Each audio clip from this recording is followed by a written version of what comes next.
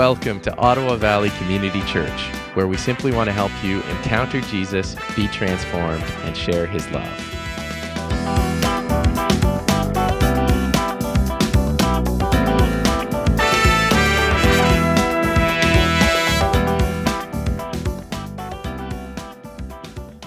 With a little bit of Christmas, that we've begun the Advent series.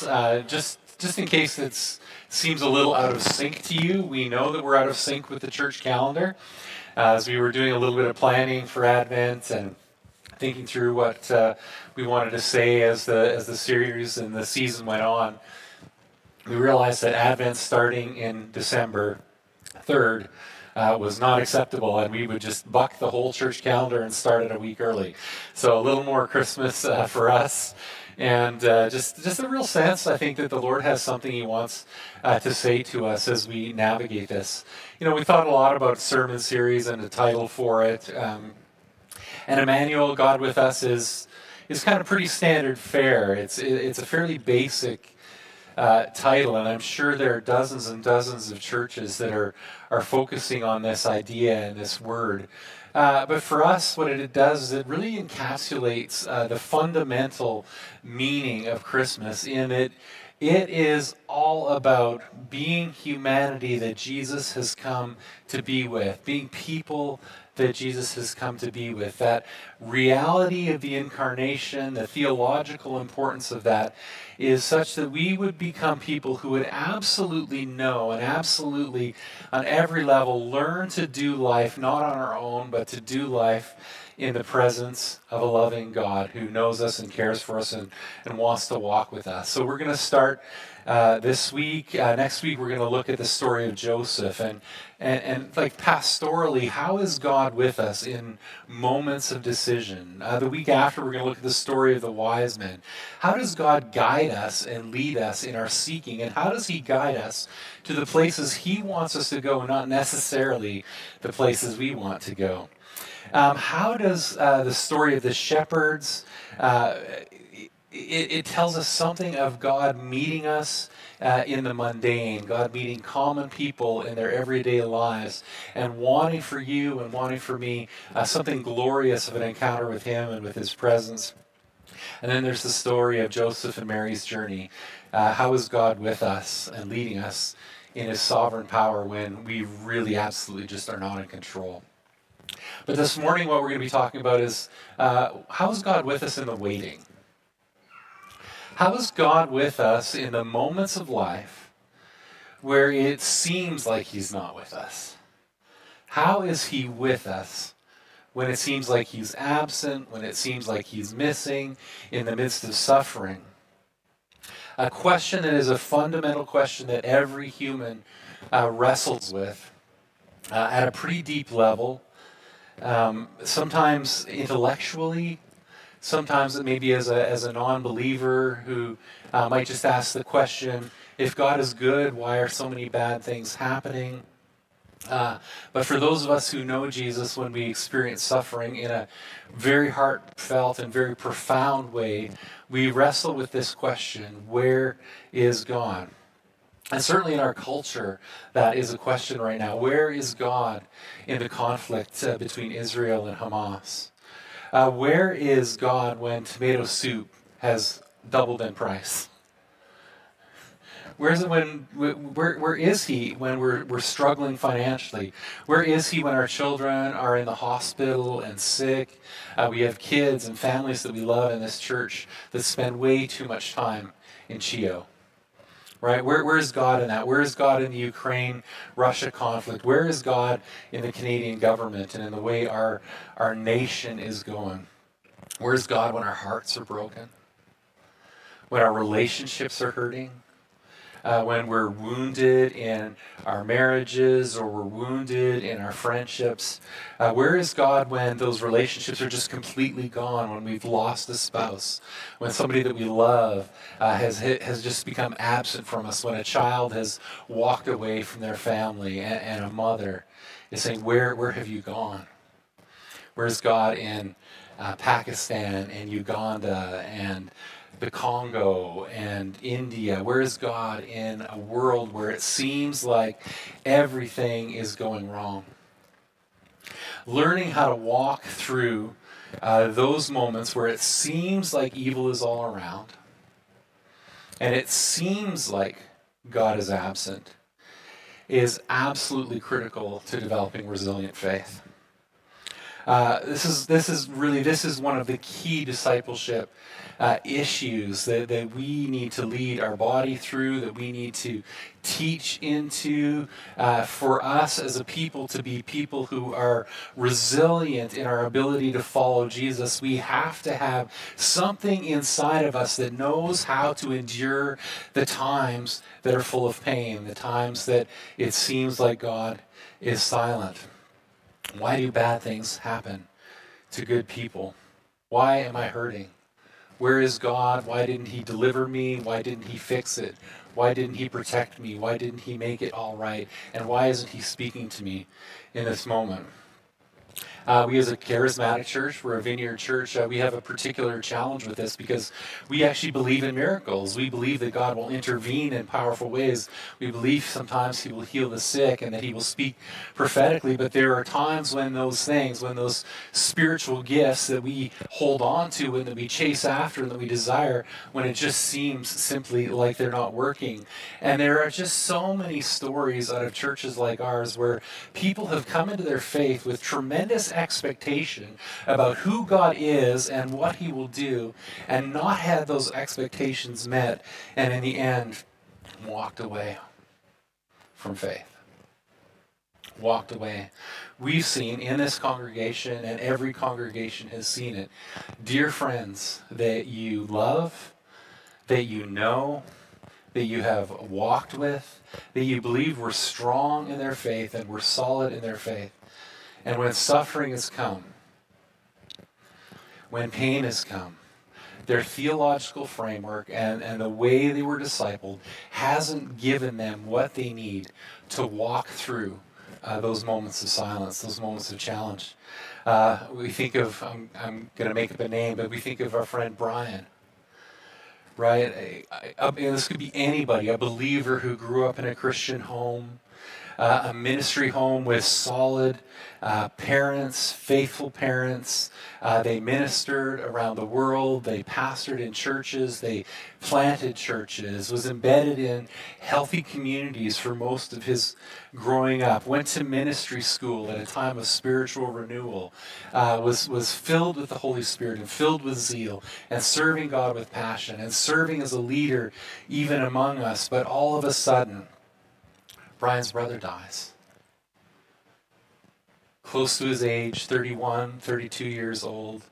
His closest friend and dearest companion dies unexpectedly. And Brian can't walk forward with God from that. And Brian walked away from faith and walked away from the church and lost his desire and ability to connect with God, because he didn't have a framework for understanding where God is in suffering. Corey grew up in the faith as well. There's another name made up. It could be any person. In the context of a thriving charismatic church, Corey's most formative years growing up through his teens were full of mission trips and adventures and the Holy Spirit moving in power and amazing things, miracles seen, all of these beautiful moments of life with the Holy Spirit witnessed. But as that moment, that time of renewal that so many people walked through in the early 2000s began to fade, church began to get boring, church began to get a little stale, and the things weren't happening at the rate and the pace and intensity that Brian was used to. And slowly but surely, Brian became critical of the church and worried about God, and where is God in this, and why isn't the church doing the things that it used to do? And ultimately came to a place of cynicism and a place of frustration and a place of criticism. His faith wasn't able to live in the ebbs and flows of the way God works from renewal movement to renewal movement. There is a struggle to live. When you have experience with the power of God and expectation of the power of God, there is a struggle to live in the moments where it's not happening. We eagerly desire it, we seek it, we long for it to happen, but we cannot make it happen. And where is God? What is he doing? And so when you are suffering, when you've experienced a loss, when you've experienced pain, or you've experienced a moment in your life that is past the time when you had your spiritual high, when you first came to know Jesus, and things are just getting down to what seems like the normal groove. When you're suffering and it seems like God isn't acting, there are two powerful realities that we need to hold on to. One reality is this: the miracle is coming. It's just not yet here. And that miracle might be something that God is going to do by the power of his Holy Spirit in a time frame that is 6 months out, and a time frame that is a year out. It may be something that God is going to do in an eschatological time frame. We are ultimately looking towards the return of Christ. We can all say without a doubt, because the trumpet will one day sound, the miracle is coming. The resurrection is coming. But what do you do in the intervening time? But we can hold on to that truth. The reality is that the miracle is coming. And the second reality, and this is the other piece of it, is that we can say with confidence from what we know in the scriptures is that he is with us in our suffering. That he enters into our suffering with us, he enters into the struggle with us, and walks with us through those moments. He is present. Even when we can't see him, even when we can't feel him, we can be confident that he is there. And we're just going to walk through this together. And we just have to watch out for the temptation that when we don't connect with those answers, that the miracle is coming, we can be mad that it's not soon enough. And when his presence is offering to be with us through our suffering, we can be mad because he is not fixing it. And that's the moment for my friend Brian where he walked away. He walked away because God didn't do it the way he wanted. And so I just want to call us to a faithfulness that sees the power of God moving in our lives in ways that are unseen, in ways that are according to his will and according to his purpose. And this is the story of the land of Israel. This is something that we all deal with individually. This is something that we all deal with in life. This is something we deal with moment to moment. But this is something that the nation of Israel dealt with on a national scale over a period of hundreds of years. This text that we read, that was our Advent reading this morning, Isaiah 9, 2-7, begins with Isaiah 9, 1, of course, but there will be no gloom for her who was in anguish. In the former time he brought into contempt the land of Zebulun and the land of Naphtali, but in the latter time he has made glorious the way of the sea, the land beyond the Jordan, Galilee of the nations. And Isaiah is speaking prophetically into a specific moment in Israel's history where everything was about to go terribly wrong. He's giving a hope, a moment of hope, in a time when everything is about to go backwards for the nation of Israel. They have walked away from God. They have chased after idols.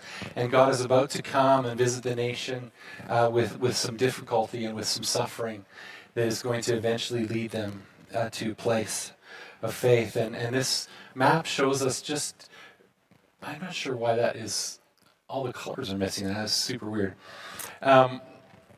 The nation of Israel is mapped out in such a way that it is at the bottom of something that we would call the Fertile Triangle. And that's just so washed out. That's super weird. You can't see the sea. I don't know what's going on with that graphic.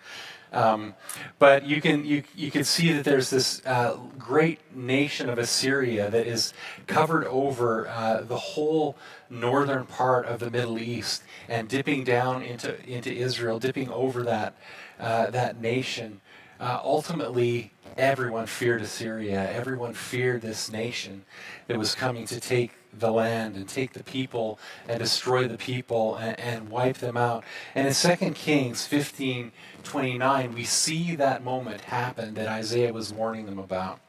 In 2 Kings 15:29, and I'm sorry about the graphics there not having the contrast, but in the days of Pekah, the king of Israel, Tiglath-Pileser, the king of Assyria, came and captured Ijon, Abeth-Makkah, Janoah, Kadesh, Hazor, Gilead, and Galilee, and the land of Naphtali, right, which we read about in Isaiah 9, chapter 1. And he carried the people captive into Assyria. So the nation had fallen away from God, and a time of suffering was about to come on them. A time of struggle was about to come on them. And Isaiah is speaking into that moment. And you got to imagine that as the people are being carried off to Assyria, and that was Assyria's practice, they would take over a land, they would take over a nation, they would take its people and its leaders, and they would cart them off to another part of the empire and scatter them there, and then they would plant their own people in the nation of Israel, so that there was really just the destruction of the culture of those people in the land, and ultimately Israel became a non-nation. But you can just imagine the Israeli people as they're being carted off and they're experiencing the suffering, the promises of Abraham just echoing in their ears, right? Imagine them just remembering the promises of Abraham in Genesis 17. I will make you exceedingly fruitful, and I will make you into nations, and kings shall come from you. And I will give to you and your offspring after you the land of your sojournings, all the land of Canaan, for an everlasting possession, and I will be their God. Just hear that beautiful promise given to Abraham, and hear the people being carried away into slavery. And remembering, God, where are you? Where is your promise? Where is God? The promise reiterated to Isaac, Genesis 26:4. I will multiply your offspring as the stars of heaven. I will give to your offspring all these lands, and in your offspring all the nations of the earth shall be blessed. Oh God, where are you? As Israel is taken off to captivity in 722 BC, 708 BC, the nation is gone. It's utterly destroyed. The northern kingdom of Israel has been completely wiped out off the face of the earth, never to surface again as a nation. 608 BC, the Babylonian captivity takes the southern kingdom of Judah and takes its people and leaders and young men, people like Daniel, and takes them off and enslaves them in Babylon. Babylon has risen at this point and destroyed the nation or empire of Assyria. In 586 BC, to add insult to injury, Jerusalem is taken and the temple is destroyed. Oh God, where are you? Where is, I will make you exceedingly fruitful when our temple is destroyed? We see a moment, a glimmer of hope, return to Judah as Persia rises, and they allow them to come back to the promised land, but not to be their own nation, not to be their own people, but to be a governed nation under the people of Persia. Under Ezra, the temple's rebuilt in 516. This is a positive moment. In 444 BC, Nehemiah rebuilds the wall. But in 430, Malachi comes and warns that the suffering isn't over and speaks to them. And this is the last voice of a prophet spoken in Israel for over 430 years. Does it feel like 430 years to any of you since you've heard the word of the Lord spoken in your heart? We know what that's like, to have moments where it seems like God is distant. 332 BC, Alexander the Great now conquers the land and kills hundreds and thousands of people. 167, Antiochus reconsecrates the temple, so they've been allowed to rebuild the temple and it's been allowed to function. But Antiochus comes in and he says, "We keep the temple. We're not going to burn it down. We're not going to destroy it, but we're going to reconsecrate it to other gods." And no Jewish practice is allowed in the city of Jerusalem. Oh God, where are you? Where are your prophets? Where are your voices? Where is the hope? Where is the help?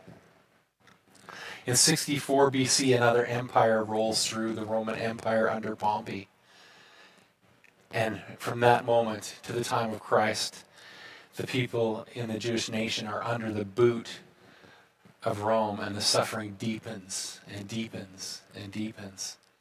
And so if you think about your moments of suffering, your moments of struggle, your moments where it seems like God has been distant, the nation of Israel has known this as a people, has known this throughout the centuries, and has known this at times since then. So what do you do in those moments when it seems like God is distant? And looking at the story of Isaiah and reading in between the lines in the text, we can see that Isaiah has some things to say to his people to prepare them for that moment of silence, prepare them for that moment of difficulty. In Isaiah 7:14, it says this, "Therefore the Lord will give you a sign. Behold, a virgin shall conceive and bear a son, and shall call his name Emmanuel." We look at that from our perspective, looking backwards, and know that it's talking about Jesus. But Isaiah is speaking something specific to his people in that time and in that place. And what he's saying to them is, hold on, I'm going to show you a sign so that you will know that God knows this is happening, that in the midst of your suffering, in the midst of the struggle, he's speaking at this point to a king who is a wicked king in the southern nation. He's a wicked king who has sacrificed his own son on the idols. This king is a wicked king, but still the prophetic voice comes to him and says, you need to know that in the midst of what is about to happen in your life, God will still be there. God will be present. And this child will be a sign to you. And I will be with you, says the Lord. And you hear the mercy and grace of God being present with his people who have utterly sinned against him. And then Isaiah begins to speak to his disciples, and we don't really know what that looked like. Isaiah probably had a group of people that were journeying with him, prophets in training or people that he was teaching. And there's this little section in Isaiah chapter 8 before we get to the glorious prophecy that's coming in Isaiah chapter 9 where Isaiah coaches his people on how to endure the years that are to come. And he says this, "For the Lord spoke thus to me, and his strong hand upon me, and warned me not to walk in the way of this people, saying, do not call conspiracy all that this people calls conspiracy. Do not fear what they fear, nor be in dread. But the Lord of hosts, him you shall honor as holy. Let him be your fear, and let him be your dread." Don't we wish we had that one in the pandemic? Don't we wish we found that one? Do not call conspiracy all that this people calls conspiracy. Do not fear what they fear. Do not be in dread. In the moment of suffering in your life, in the moment of seeing God's seeming silence in your life, we have an ability, we have a desire to look for answers, to look for explanations, to try to understand what is happening in the moment so that we can somehow orient ourselves, so that we can somehow feel like we are above the chaos that we're entered into. And there's this temptation in us to look towards our human understanding of what's going on in the moments of God's silence. What's going on in the moment of pain? What's going on in the moment of chaos? And there is conspiracy. The enemy is at work. Bad things are happening. People plot. That was happening in Isaiah's time. In 740 AD, Assyria is expanding westward. Israel and the northern kingdom and Syria and the other nations, Moab, Ammon, all these other nations around say, let's create an alliance. Let's create an alliance against Assyria and try to protect ourselves from this empire that is coming down to wipe us out. And they say, Judah, won't you come and join our alliance? And Judah says, no, you're too wicked. And Judah was incredibly wicked. But they were like, you guys are even more wicked. We will not join your alliance. And so these nations, Syria, not Assyria, Syria and Israel actually came south and attacked Judah and attacked the city of Jerusalem. So essentially they're brothers in arms against the great weapon Assyria that was coming down on them all. They're fighting amongst each other. They're in chaos. They're trying to destroy each other. So conspiracy happens. Crazy things are happening. The government is making bad decisions. All kinds of things are going on all around us. But Isaiah says to us, do not call conspiracy all that this people call conspiracy. Don't fear what they fear. But the Lord of hosts, him you shall honor as holy. Him, let him be your fear, let him be your dread. It doesn't matter what conspiracies there are. It doesn't matter what forces are at play in the world. It doesn't matter what governments are plotting. It doesn't matter what the enemy is doing behind the scenes in your life. That stuff does not matter, or it matters on a minuscule level compared to the reality that God is still Lord. God is still King. He is sovereign, and he is on his throne, and nothing passes that he does not see and does not know. And he is the one we ought to fear. He is the one we reverence. He is the one we worship in the midst of the storm, in the midst of the pain. We take our eyes off the conspiracies and the many things that are working behind us, and we say, I place myself in the hand of God. I place myself in the hand of God and not the hand of men. He is my Lord. He is my God. So God is with us as we worship him and acknowledge his sovereignty. He is with us in the pain. He is with us in the silence because he is sovereign over all. And this is not something that is easy. You don't just go to someone who has lost a child or someone who is suffering, who has lost a loved one, and you say, oh, God is sovereign, it's all good. But this is not how we counsel. It takes an effort, it takes work, it takes discipleship, it takes a journey for us to take our eyes off of our pain and to turn our eyes to the heavens and look at him. This is not something that we do lightly. We see this in the story of Jesus calming the storm on the Sea of Galilee. They're in the boat, the waves are rocking. They are terrified that they're going to die. And Jesus stands up as they wake him and hears their fear, and with a voice calms the storm, and the lake grows silent. And then he rebukes them, "O you of little faith." Because they feared the wind and the waves more than they feared the one who made them. And so we have to look beyond our wind and look beyond our waves and place our eyes time and time again on the one who blows the wind, who makes it go. We have to trust in him, and that is not easy, but that is the task of the disciple. Isaiah goes on in chapter 8, verses 16. He says this, "Bind up the testimony. Seal the teaching among my disciples. I will wait for the Lord who is hiding his face from the house of Jacob, and I will hope in him." Again, he knows that this incredible disaster is coming, and he says, bind up the testimony. It's not fight the enemies. It's not build a bunker. It's bind up the testimony. Seal the teaching among my disciples. That word bind up is a word we see in a number of places in the Old Testament, but most profoundly in Exodus 12, chapter 34. So the people took the dough before it was leavened. This is as the people of Israel were escaping from Egypt, escaping in a hurry. So the people took their dough before it was leavened, and their kneading bowls being bound up in their cloaks on their shoulders.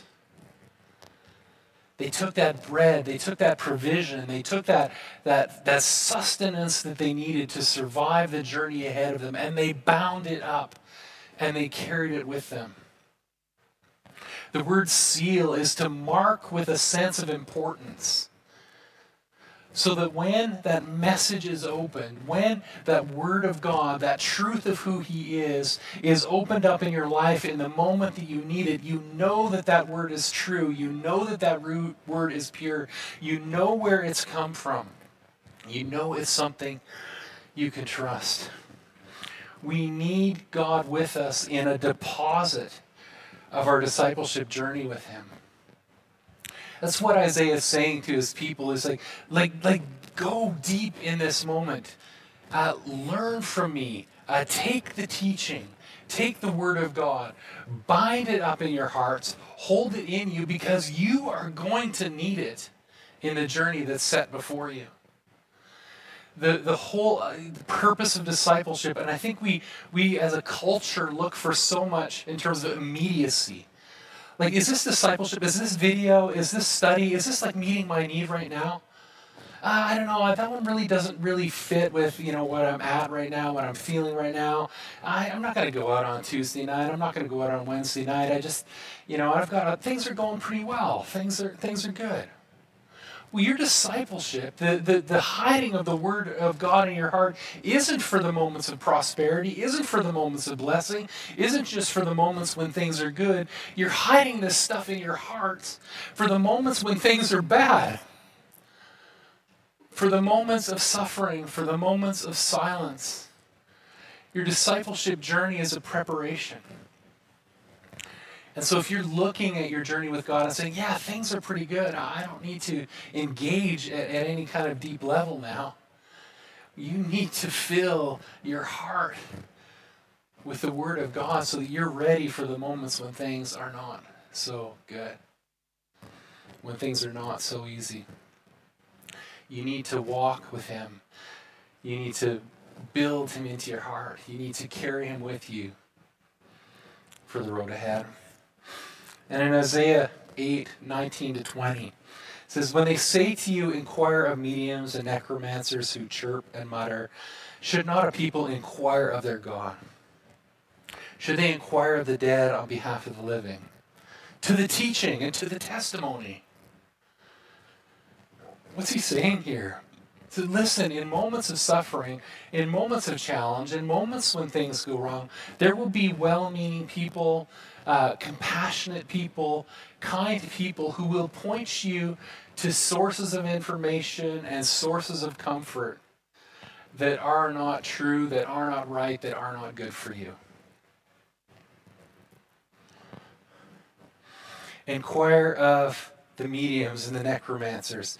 What he's saying is don't inquire of the voices that are connected with necessarily culture or all kinds of strange spiritual powers. You're often going to be given an opportunity to go and click a link and find an easy fix and find an easy comfort and buy a product that will make you feel good. A thing that is magically going to make your life just a little bit better so that you can endure the suffering that you're in. Necromancers who chirp and mutter, who tweet and Instagram. Right?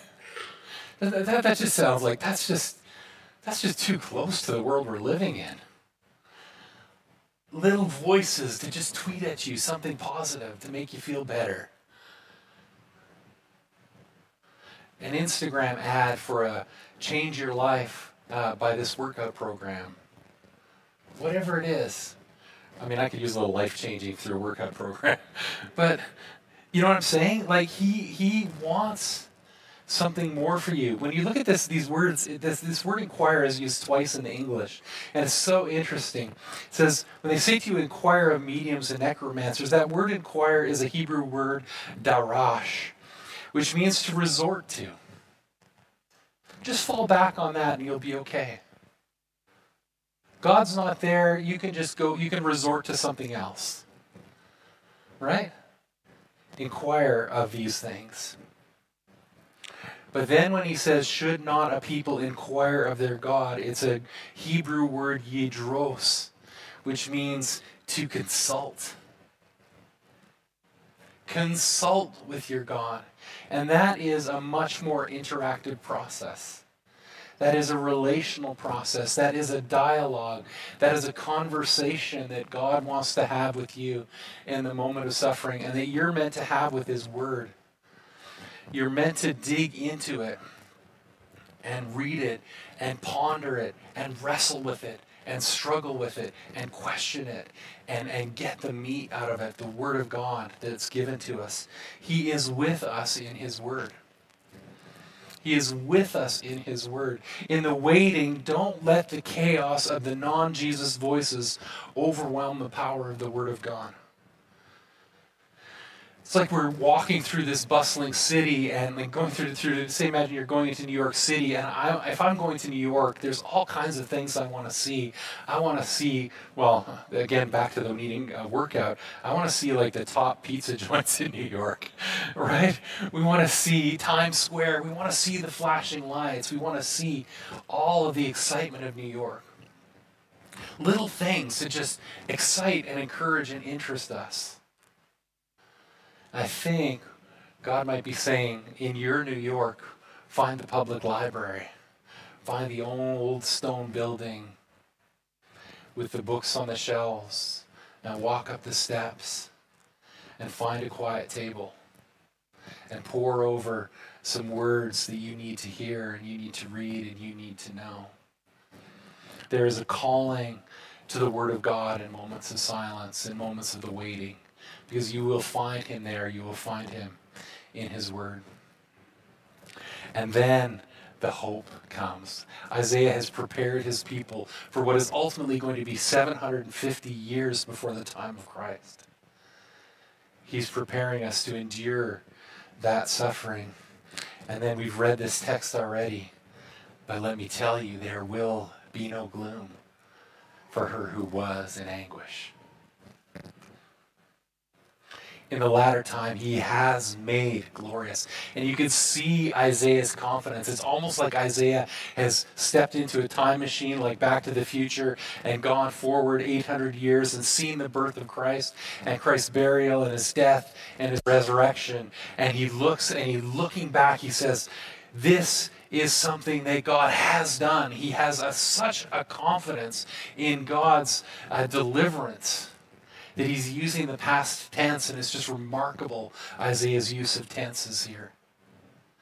He has made glorious the way of the sea, the land beyond the Jordan, Galilee of the nations, that land that was wiped out by Assyria, where all of its people were taken away and scattered in the north. He says that land that was wiped out will be made glorious, and we know it was made glorious by the coming of the Son of God. By the coming of His light and the coming of His life into that place. And using the past tense again, he's seeing from the future. The people who have walked in darkness have seen a great light. Those who dwelt in a land of deep darkness, on them a light has shone. In times of waiting, we are in what He saw. We are past that moment. We have seen Jesus. We know Jesus. We have His story. We have the Gospels. We know about the cross. We know a resurrected Lord. And so as we go into our suffering, we are not looking with the distant hope that Isaiah had. We are looking with hope at something that has happened in space and in time and history. The witness of Jesus is so much richer to us than it was to Isaiah. We are so blessed because we have the story of this God who was with us, this child who was born into a manger. For to us a child is born, to us a son is given. The same child that Isaiah hinted at in Isaiah 7:14. Behold, the virgin shall conceive and bear a son, and shall call his name Emmanuel, which means, as the angel said in Matthew 1, God with us. We have Him with us. And so we're back to those two theological realities that we started with at the beginning. One, the miracle is coming. The miracle is coming. If you are in suffering, if you are in grief, you can know that the miracle is coming. However it seems to you that he may be governing now, and you may be, at times, me sitting in an arrogant place saying, God, you're doing a very poor job of this. Anybody ever done that, right? God, you're not doing it right. Right? Just sitting in this place. What I promise you is, however it seems that he may be governing now, he will govern more. He will govern more completely. There is eschatological hope. Philippians 2, 9-11. Therefore God has highly exalted him and bestowed on him the name that is above every name, so that the name of Jesus every knee should bow in heaven and on earth and under the earth, and every tongue confess that Jesus Christ is Lord, to the glory of God the Father. The day is coming when his lordship will be clear, absolutely crystal clear to every soul on the planet. It will be known that he is Lord and he is sovereign and he is good.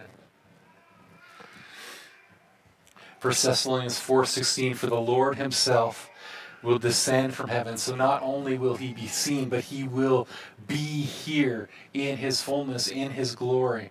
For the Lord himself will descend from heaven with a cry of command, with the voice of an archangel, and the sound of the trumpet of God, and the dead in Christ shall rise. That moment is coming, that moment of the fullness of his kingdom, the fullness of his glory, the fullness of his government, the fullness of his peace, the fullness of his goodness is coming upon the earth, and we can take hope in the reality of that.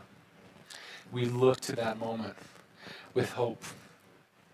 And in the in-between time, Isaiah has something else for us in 53, 4-5. Surely he has borne our griefs, and he has carried our sorrows. He was pierced for our transgressions. He was crushed for our iniquities. Upon him was the chastisement that brought us peace, and with his wounds we're healed. He went to the cross. He was born into a stinking barn to show you that he is with you, to be with you when your loved ones are sick, when someone you love has passed away, when it seems like his voice is silent. He is with you, and by his wounds you're healed. And even if you're running from him, Psalm 137, where can I go from your spirit? Where can I flee from your presence? If I go up to the heavens, you are there. If I make my bed in the depths, there you are with me. We see it in Psalm 23. Even though I walk through the darkest valley, through the shadow of death, I will fear no evil, for you are with me. Your rod and your staff, they comfort me. And that is just not accidentally placed at that place in the 23rd Psalm. There are 57 words in that psalm. The first 28 words are the first part of the journey. The middle word that we see translated for thou art with me is one Hebrew word, ata imadi. And there are 28 words after that.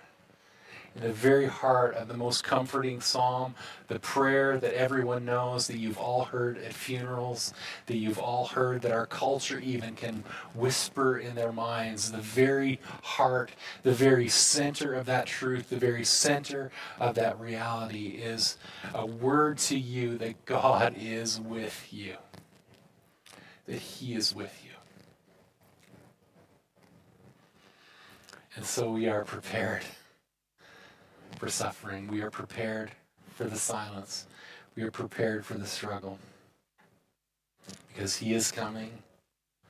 The miracle is ahead. And until it's there, He is with us. The worship team can come forward.